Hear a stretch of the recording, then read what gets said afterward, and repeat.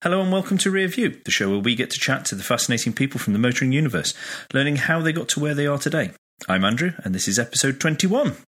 I'm delighted to say hello and welcome to my guest, Matteo Licata. Straight away, I'm going to ask Matteo to introduce himself, as he's going to do a much better job than I can. Hi, Andrew. I'm pleased to be here chatting with you.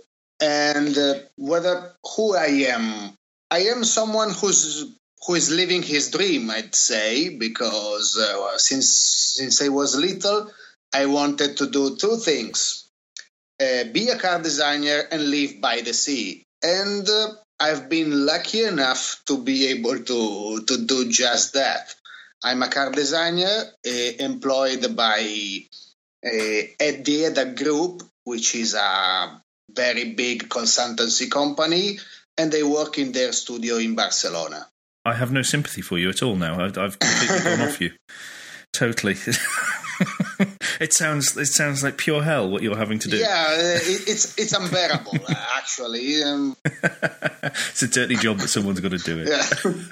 That's brilliant. That is awesome that you can say that you are doing your dream job and you are in a place where you want to be perfectly. But I want to take us back, as I do in each show, to the beginning and try and work out where you came from to get to where you are now. So do you remember, or are there family stories around the campfires on cold winter nights where people regale themselves with laughter remembering when you first got into cars? Wow, that's a question I can't really answer precisely, because I think I've been mad for cars since I have memories, since I was very, very, very little, always mad for cars, collecting toy cars. My mom was buying me magazines even before I could actually read them, but I wanted them for the pictures. Oh, yeah, I wonder where the designer came out from. But you grew up in Italy, is that correct, yeah? Yeah, I'm from, let's say, the former capital of design of Italy, Turin. There is a higher chance of you growing up and wanting and lusting after cars, and doing it from as soon as you're conscious and as soon as you can open your eyes and things like that. So it's not a massive surprise. But was there anybody in your family that was involved in the car industry or anything that helped propel that along? Or was it just a general, we like cars? Strangely enough, in my family, there were no car freaks. Let's say. Mm-hmm. My father is more of a motorcycle person. My mom, of course, doesn't know anything about cars nor cares. So it was I'd say spontaneous. Yeah, okay. No explanation really for that. Well, I would suppose it's being exposed to all the wonderful Italian design when you were growing up. Somehow, yes. But, growing up in Turin, the city wasn't exactly full of Pininfarina masterpieces. So what you did see on the streets were like Fiat 131s, Fiat Unos Everywhere, Fiat Stradas. Those were the cars you were actually more likely to encounter. It was all Fiats, because in the 80s, Fiat was still very successful, and in Turin there was a Fiat Uno everywhere you look at. It was like, but I do remember that my father used to take me to see the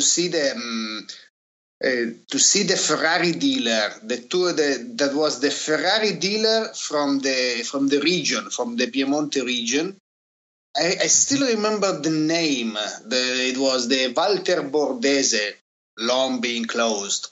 But I still remember this showroom, all dark, and with these red cars, like making full contrast. And I remember seeing at least a Testarossa and an F40 brand new, unlicensed, unregistered, there in the showroom.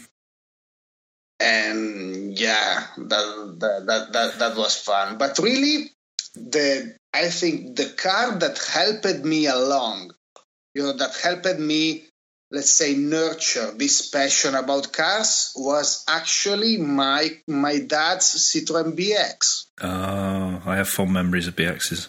You too? Yeah, I used to have one. Which one was? I had, now going back, I had I think it was a 1.4 Saint-Tropez Special Edition. Oh, yeah. In white.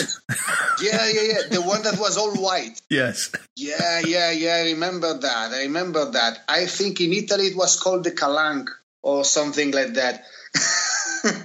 Yeah. Yeah, but my growing up, my dad owned a CX Safari. That's where my real heartstrings were pulled by Citroën. Oh yeah, the CX. Yeah, I remember that from my childhood. A neighbor of us did have a CX. Yeah. But my dad, when these were new and the hottest thing in the market, bought first series diesel, and then a GTI, which was the 1.6 engine only sold in Italy. I did love those cars as a child immensely because, I painted you a picture before of everything. It's Fiat Regata, Fiat Strada, and the lot. And so the BX among those cars looked like a spaceship. Yeah. And me, I remember myself, I'm like 5, 6 years old, looking from the window of the BX, looking at the other cars, and said, "But why are these people buying these pieces of when they can have a BX?" It was like I was in love with that car. Yeah. So going through school, did you know that you wanted to be a designer then? Was art a very strong passion of yours then, or did that develop as you got older? It was very, very early on in my childhood because I have a small story about that.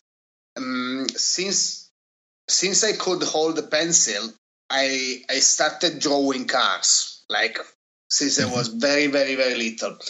And I remember that when I was starting out at school, I was like 5 or 6.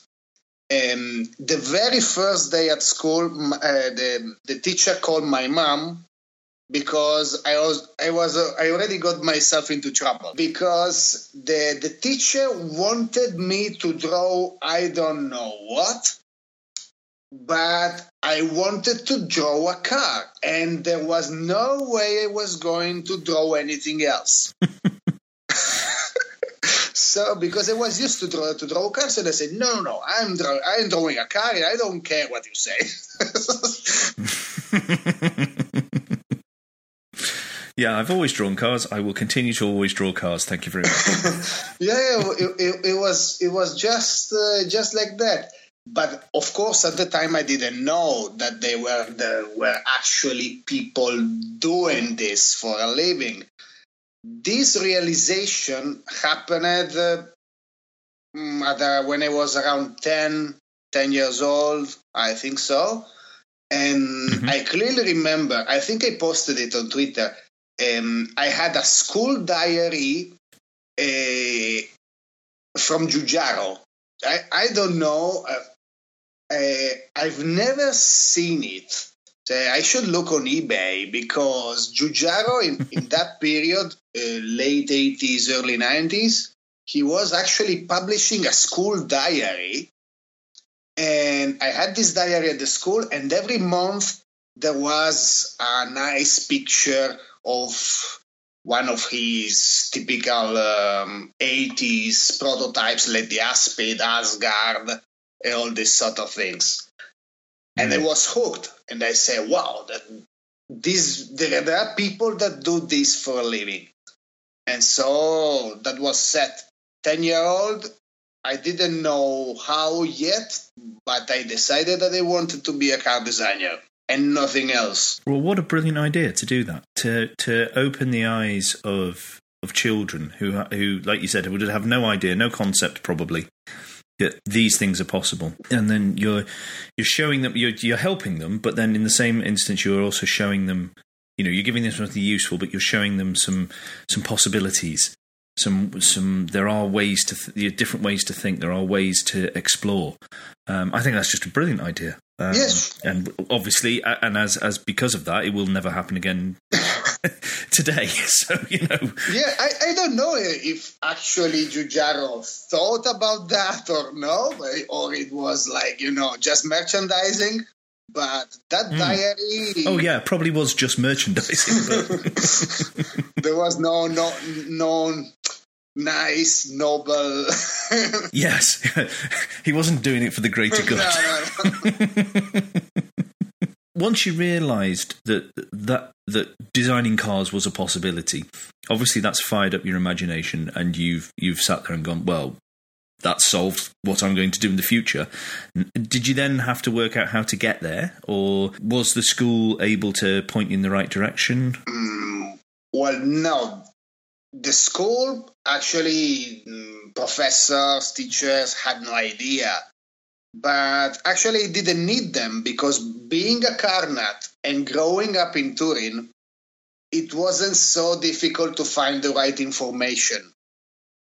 So I discovered pretty early on which were the schools. Actually, in Turin, there were two, and there are still two. So I didn't really have to look too much. It was actually a clear path. It was finishing school in the best way I could, and then pay up and choose one of these two very expensive private schools that taught car design in Turin. Okay, that was that. You followed that path through then?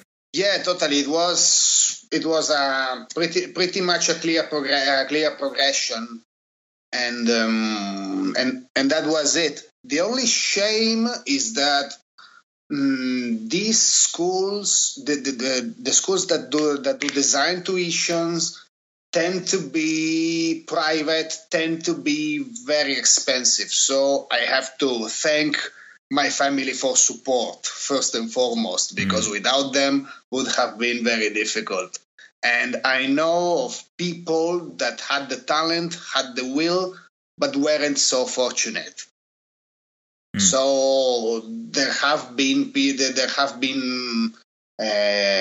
boys and girls that had to give up this because they couldn't get themselves into the school. And this is true not only in Italy, pretty much across the globe. Yeah. So these two design schools, were they did they teach in a similar way, or were they opposing in the way that they felt design should be done? I can't really say, because I picked one and the other really I don't know. In the other, I briefly came back as a teacher, but only for a few months. So I can't really say.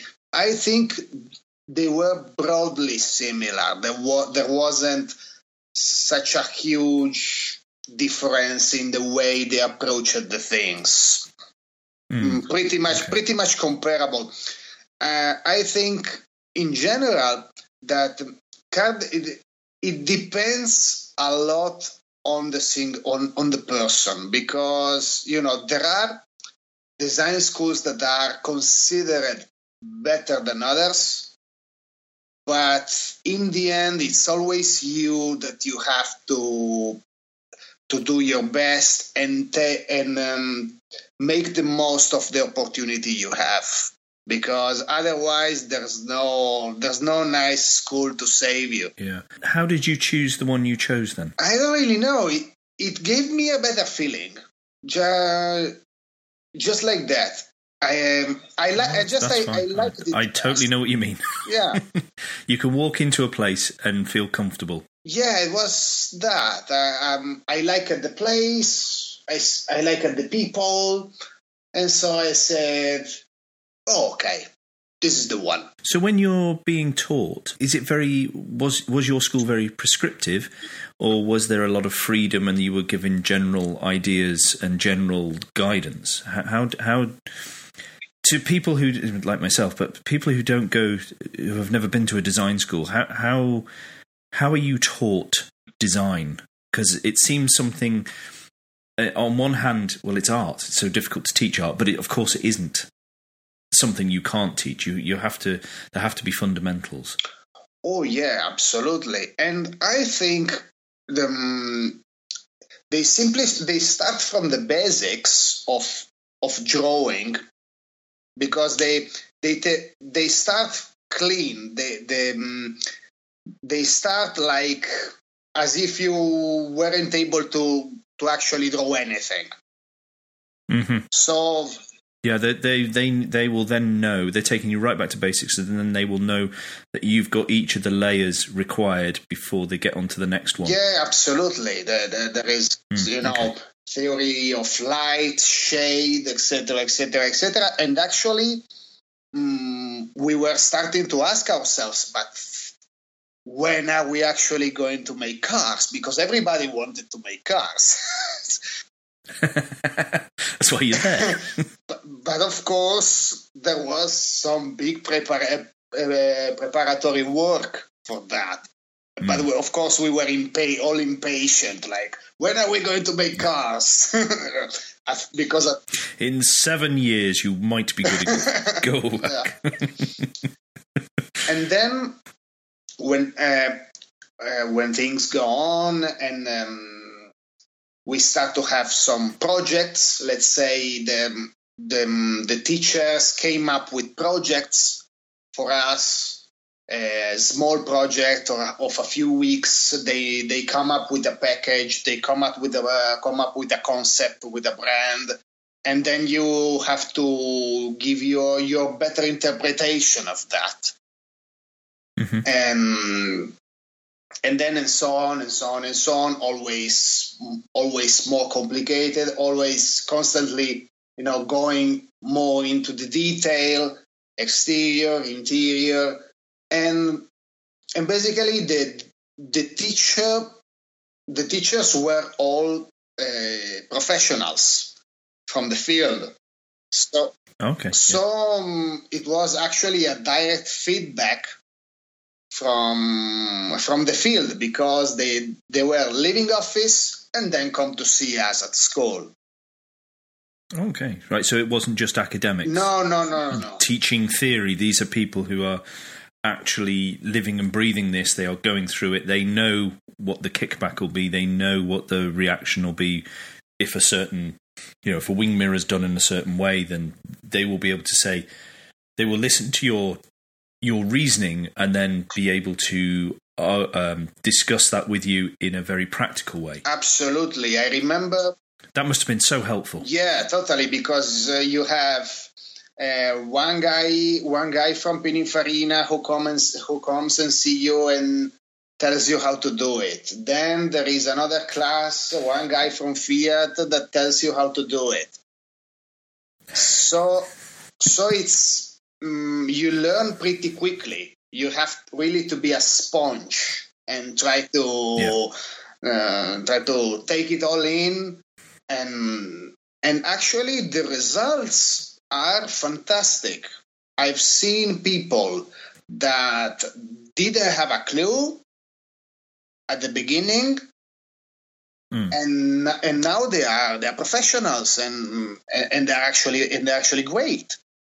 So it is absolutely entirely possible to start without being able to draw anything, and then become a car designer with enough energy, enough willpower, and enough work, and the right tuition is entirely possible. Excellent. Well, it gives hope for all of us then. All of us who sit there on our as backseat critics of design. Yeah, which there's plenty of us on Twitter who have no qualification, no right to make a comment, but we do. Yeah, actually, it was very interesting when you were speaking with Lee about the difference in perception between general public and designers. Yeah. How it can be strikingly different. Yes, I've noticed because there are a couple of cars out there, and that I have chatted to Lee in privately about, and he has a particular, very much his professional view on it, and then I hear how motion journalists and the public react to that car. And as you say, it is completely the opposite end of the spectrum. It couldn't be more different. And you think, well, which one's right here? It both and neither. It all depends on how many sell. I think that's it at the end of the day. Yeah. In the end, okay. I'm gonna leap into a big question here. Ultimately, is a successful design one that sells? Oh yes, of course. So that's one of the criteria that makes it a successful design. Not necessarily a good-looking design. That's a very different question. But I'm just thinking more of a successful design. Yeah, because if we say if we have to define a successful design, of course, if it's also something that gains big acceptance from the public, this, of course, accounts as a successful design. Yeah, mm-hmm. we can say that, even if the designers might not agree. But yes, a car that actually finds favor with the public, yeah, it did its job, earning money for the manufacturer and actually convincing a lot of people to buy it. So yes, it is a successful design. There's a couple of big questions about design I want to ask you, but I don't want to do that just yet. I want to go into a bit of your car history first, because I think we could talk for a little bit about these bigger design questions, and I don't want to suck up all that time and forget your car history or anything. So when did you learn to drive, and when did you get your first car? Okay, so I finally got my license. It was 2001. And,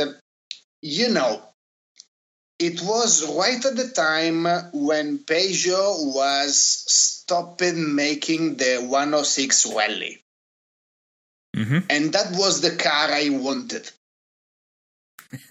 The last 106 Rally to put the big stereo on, do handbrake turns. Yeah. I was 18, But my father, being older and wiser, knew that a 106 in my hands at that time wouldn't have lasted long. So he handed me down his car, which was a rather unpromising start for my motoring history, because it was a Mercedes A140 automatic transmission. The very first A-Class. Yes, I know it well. I know. Unfortunately, I know. I'm not a fan of that car, but yes, I know it well. I like the idea, and I like some of the packaging. I'm not a fan of the execution. Yeah, totally agree with you. The car was, from a packaging standpoint, brilliant. The problem is it was put together like crap. It was definitely to a budget. Yeah, it was unbelievable. I remember my driver's seat was constantly squeaking. and I never understood why. There was this constant, it squeaked every time I took a bump. And living in Italy and with the A-Class that had a very stiff suspension, basically was every wag in every irregularities on the road, like squeaking. It drove me nuts. Had to have the stereo up really loud. Even the stereo sucked on that car. Yes. And being the 1.4 petrol, it was, acceleration like watching ice melt. It was like very slow. Oh, you want to try the 1.7 diesel then? Was worse. Oh, it's not quick. It's not going to get you anywhere. You're not going to beat anyone off the lights. Maybe a bicycle. You might have a bicycle over 10 yards. But the last Mercedes that I spent any time with was my dad had an E300 4MATIC 1991, and he had that for a really long time. And it had all the toys in it as well. So I went from that into an A-Class. And I'd sit in there and go, well, that's not Mercedes, is it? I mean, this material is not Mercedes, but of course it's to a budget and it's to open it to a wider audience, which has been successful because you look at them now and, everybody has a Mercedes or a BMW or an Audi, don't they? So, from that, they really did open the brand up to the rest of us, as it were. It wasn't just the executives anymore. Yeah, totally. We could say it was a successful design, but a rubbish car. Yeah, we could say so. And talking about that W124 Mercedes, I remember, of only a few years ago,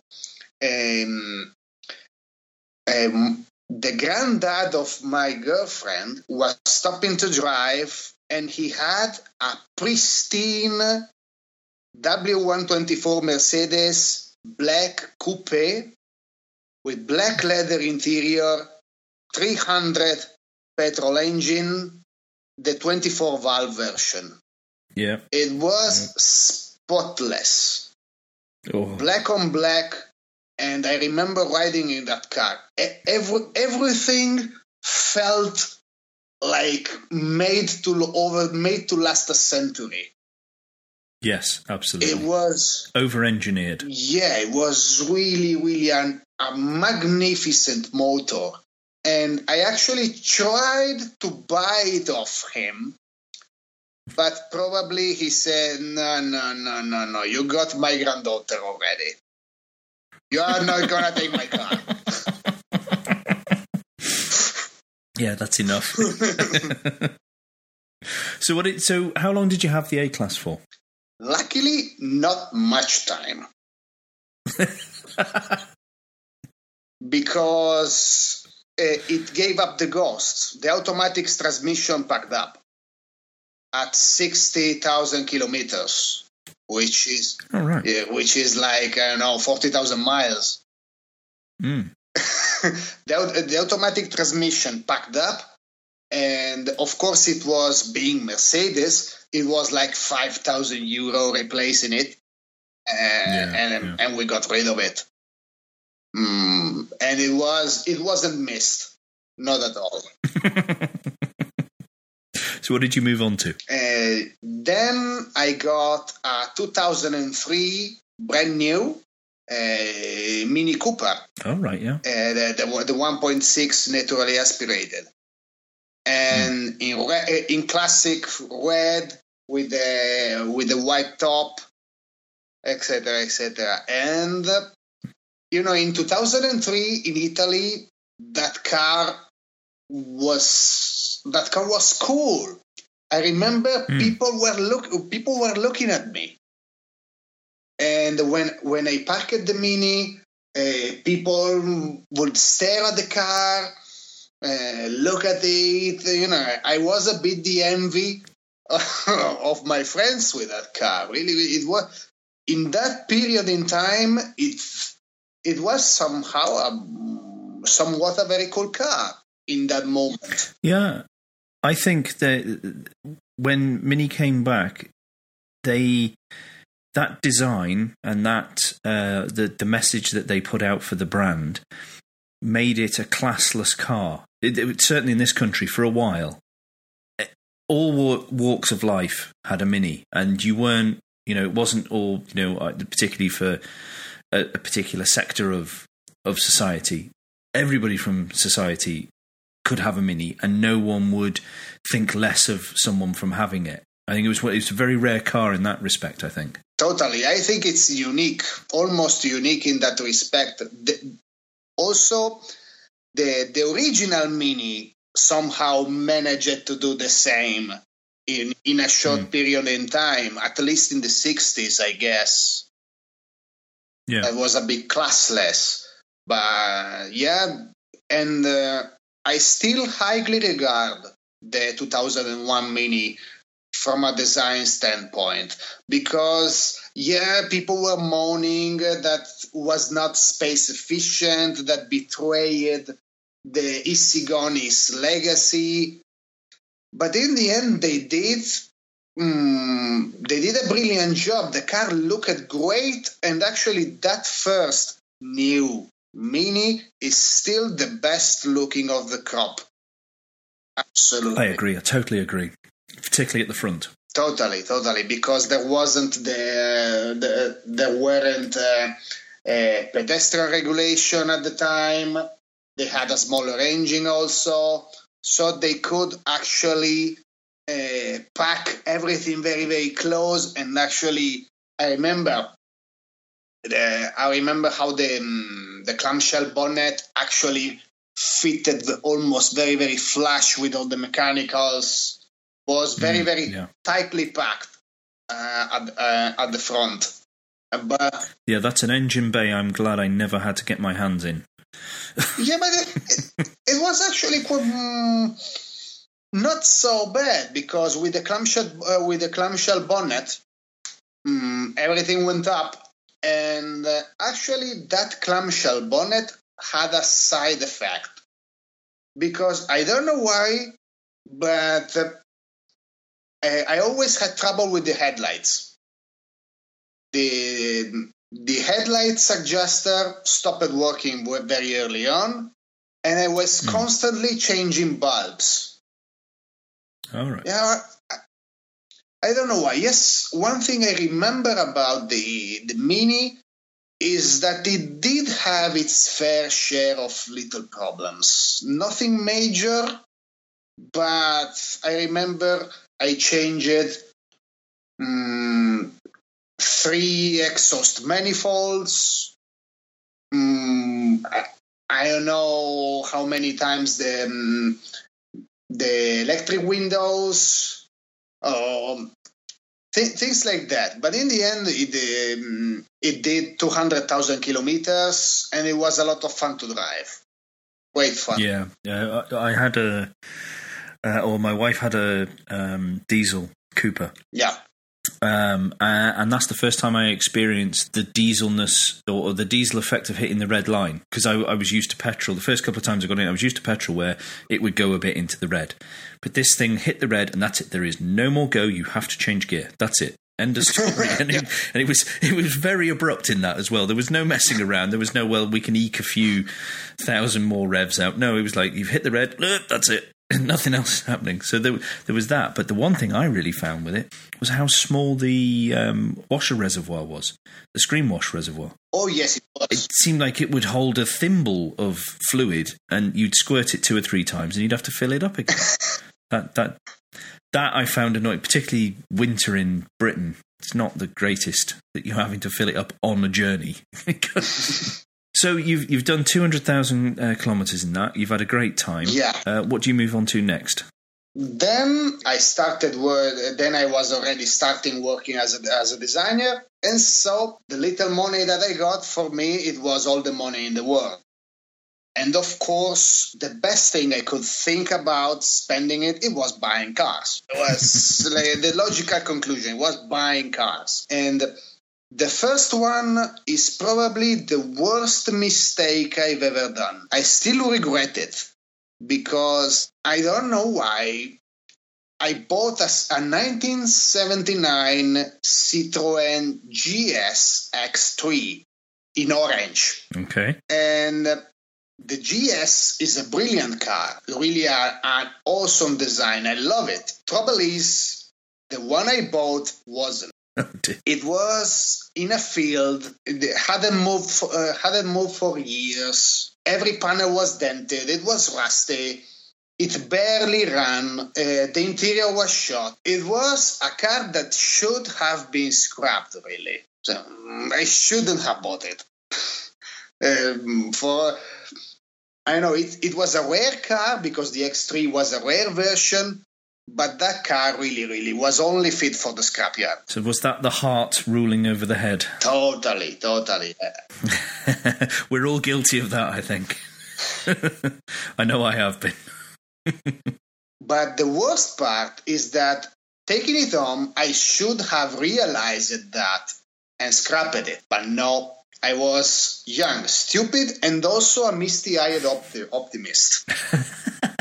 So my dad had a workshop, and they said, okay, with the help of a friend, I will restore it myself. With a friend of mine, I think I spent, 2 years working on that car. We first dismantled it totally. We took away everything to prepare it for the body shop. Sandblasted the body shell, had it painted, and then putting everything onto it again. And naturally finding all the spares, all the things that were broken, lots of them, and so on and so forth. But then, after 2 years, there have been changes in my life, and after 2 years, the engine wasn't still in. So I got with it. I say, okay. And there was this friend of mine who helped me along all the way. And I said, okay, sod it. Take it away. It's a gift. Just I don't want to see it again. And so the car actually, I think now 10 years have passed, and as far as I know, the engine is still out of the car. So what were you driving whilst this was in the garage? No, I was still driving the Mini, of course. The GS, the GS was, I bought it because of my love for Citroëns that we discussed earlier. Okay. Yep. And but I wanted another classic. So with my Fiat money, because I was working in Fiat at the time, I bought a 1976 Triumph Spitfire 1500. Okay, wow. British Racing Green, beige interior, lovely on the surface. Oh dear. I'm sensing there's a theme developing here. Yeah, because I was still very young and still very optimist. And I did pretty much every mistake that you can do while buying a second-hand car. Everything they tell you shouldn't do, I did it. Some lessons you have to learn the hard way. Yeah, totally. First, I bought the very first one I've seen. Then I had a test drive in it, top down, outside of the city, nice country road, sun is shining, and so I got... That will be exactly how it is. You drive it from then on. Once you buy it, it will only be like that. It'll be perfect. It'll be idyllic. It'll be wonderful. There won't be any city roads. You won't have to deal with any congestion or anything like that. Yeah, absolutely. And this ideal situation made me not notice or not caring about that the gearbox actually needed a rebuild, that the car was actually full of filler and repainted the wrong color. Problems started as soon as I took it home. So did you still have the Mini as your daily driver? Yeah, luckily. Okay, good. This is good. You're not walking yet. Luckily, yeah. I could afford all these stupid things because I had an actual car. So what happened? Did you start down the lengthy restoration project again, or had your fingers been burned too badly last time? Now, with the Spitfire, it wasn't. It was an unloved car, but it wasn't so bad as the GS. The GS was just a pile of. There was no way around it. Then the Spitfire actually it was fit for a rolling restoration. Okay. But the car didn't feel like rolling a lot. It was like constantly in and out of the workshop. I think I rebuilt or replaced almost every component. So you were the Spitfire expert in Italy at that point? Yeah, absolutely. I knew the spare parts catalog by hand because I was ordering pretty much everything. But actually, if it wasn't for the bills, I was actually enjoying visiting that workshop because that workshop was a step back in time. It was the reference point for all British cars enthusiasts in Turin. And it was a small shop without a sign, without everything. It was just behind the Fiat Mirafiori plant. And it was a sort of cognoscenti thing. If you didn't know it was there, you wouldn't notice. I love those places. And inside, it was a treasure trove. Every time I stepped in, there was at least 2 Jaguars, a Rolls Royce. It was everything that was British and old and broken. Well, that didn't need saying. It's old and British. So do you think you enjoyed the Spitfire more than the GS because you could see progress? You would fix something and that would make it work for a while before you needed to change something else, whereas the GS sounded like it was a constant slog of trying to get to a point where you could actually try and drive it to enjoy it. You just didn't get that opportunity. Absolutely. The Spitfire, at least I got to enjoy it. The GS, no. The GS was in a million pieces the moment I bought it, basically. I've never actually driven it. What did you move on to, or how long did you keep the Spitfire? The Spitfire, I kept it 2 years, and I sold it for more money that I paid for it. Oh, we like that. We're big fans of that on this show. We are very much that somebody who can come out with a profit. No, I didn't come up with a profit because, the car was the car sold for almost double the amount I bought it for. Oh, the parts, they don't count. That doesn't count. No, you can't count that. No. Just how much you've sold it. See, you're amongst friends in the delusional world of people who like cars. Yeah. I sold it well, but not so well. So did you go for something old and classic again, or was this time to change the Mini, or what stage are we at now? It was about time to move on from the Mini, and also it's fair to say that they had enough of classic cars. And so I decided, also because the Mini passed from being cool to being something of an embarrassment, because it was a great car, but I was starting to feel about but I shouldn't be driving this. This is not an enthusiast car. Mm-hmm. And so I decided that I needed an MX-5. Okay. And I got myself a 1997 Mark I MX-5 in black.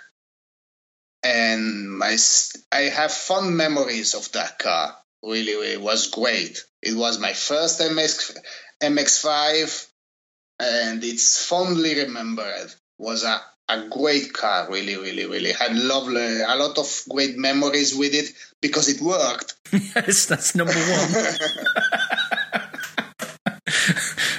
I wasn't constantly having to go to the parts department. Exactly, yeah. I could actually go places with it. Without support vehicles to help you. Yeah. Well, at this point in the show, this is where Alan is now doing backflips because he's happy to hear someone else likes MX-5s. So... Oh, yeah, I'm an MX-5 evangelist. Oh, dear. Well, I can never let you and Alan alone then. If anybody wants to get any sense out of you two together, you'll have to go in your own special corner. So how long did you have that Mark I for then? I think 3 years, if I remember well. Okay. Then... And you're still in Italy, aren't you? I was still in Italy at that point.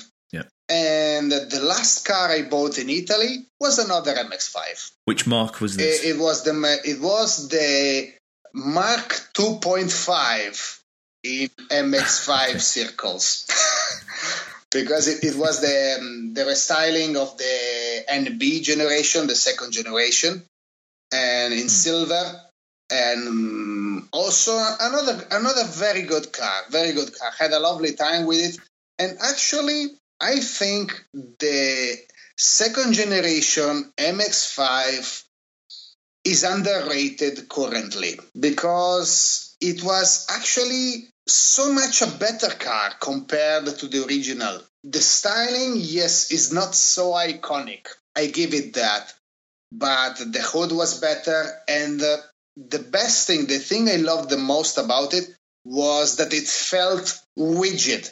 The structure really, really felt, the NA MX-5, that body shell was designed in the 80s, was good for the time, but in the third millennium is just too flimsy. Yeah, it does seem like one that you can go up and press the panels and they will flex a lot. Yeah, it does flex a lot. I remember on the bigger bumps, I could actually hear as like noise that was actually the door mechanism, because the let's say the door area was actually flexing, and so the door mechanism was making a slight noise.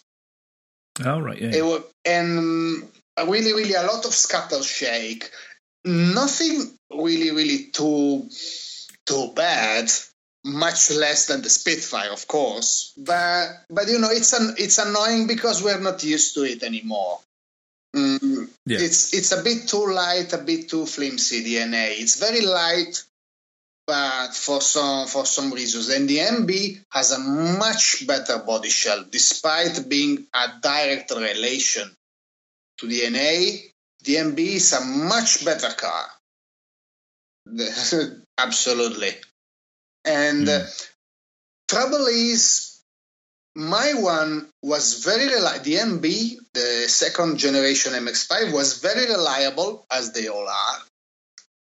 But I had to sell it because I was moving to Spain, and it was starting to rust pretty seriously. Something unusual in Italy. But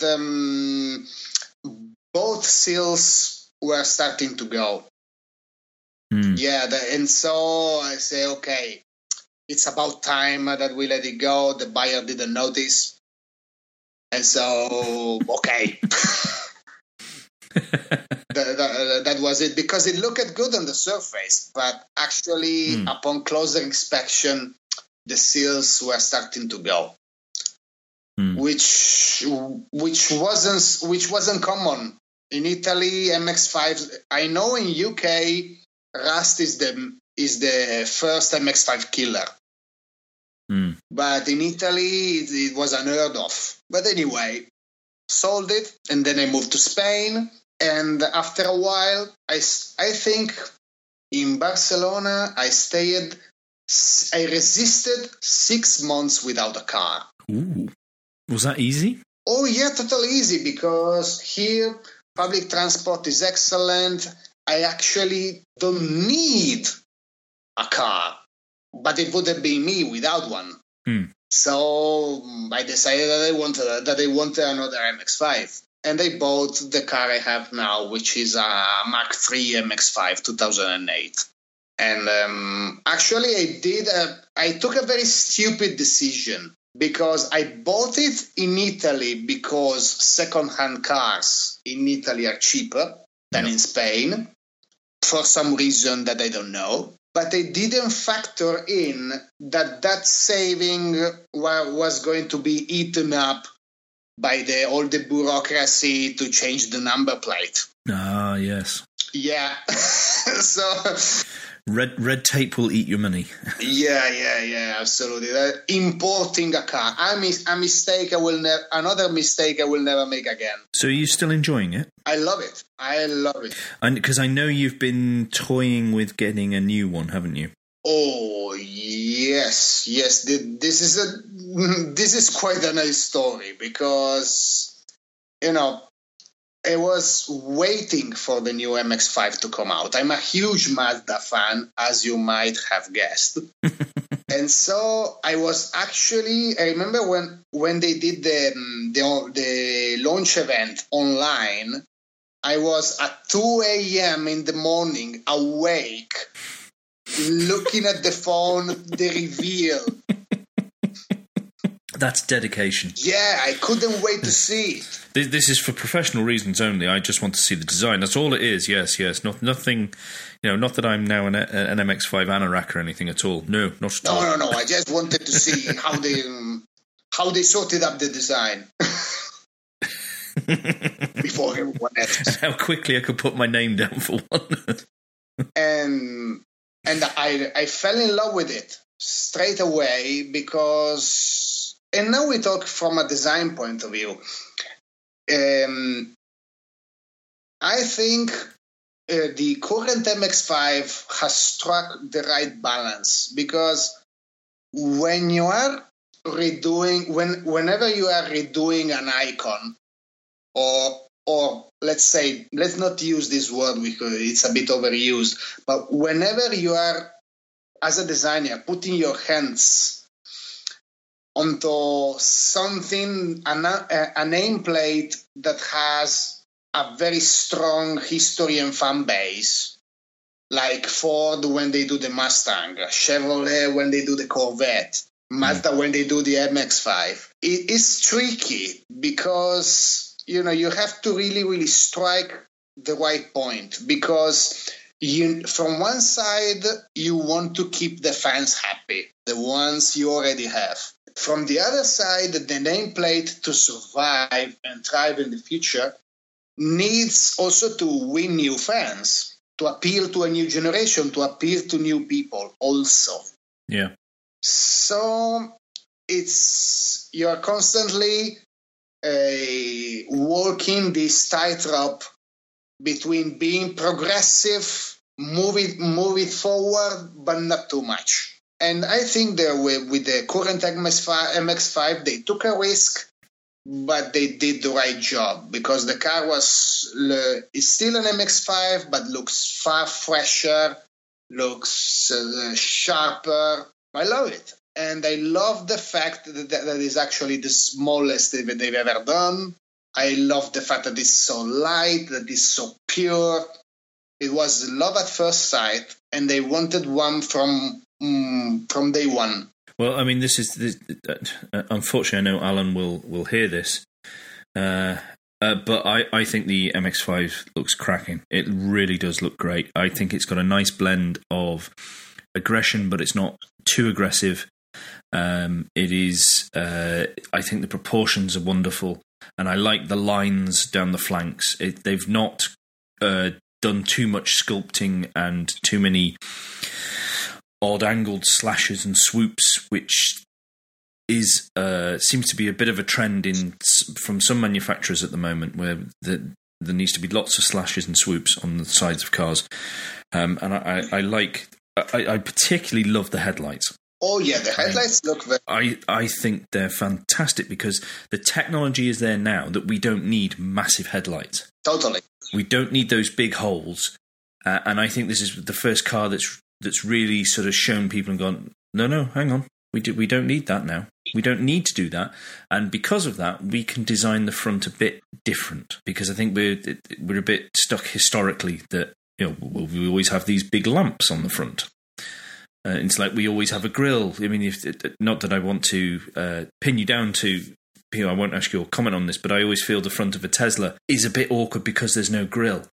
And I know it's sort of like it's trying, or it appears to me, as a non-designer, that they are trying to educate the public in, you're used to a grille and a front like this. However, we have an electric motor, so we don't need that. So we're taking you on the first steps away from what you traditionally think a car should look like. That's the end of part 1 of my chat with Matteo. Next week, part 2 will be out if you're all good and behave. Thanks once again to Matteo for coming on Rear View and chatting to me. I hope you found that first part of our conversation as fascinating as I did. If you want to suggest someone I should ask to come on the show, please do get in touch. If you use the hashtag RearViewPod, we'll be guaranteed to see it in Motoring Podcast Towers. To get in touch with me directly, search for Crack Windscreen on Twitter. If you'd like to keep up to date with motoring news and opinions, go try out our sister show, which is the Motoring Podcast.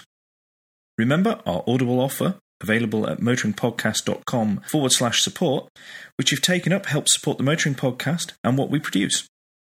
Please leave a rating and review on iTunes, or however your podcast app lets you do such a thing, as it really does make a difference to the show and helps other people find it. So until next time, that was Matteo Licata, I've been Andrew Clues, and safe motoring.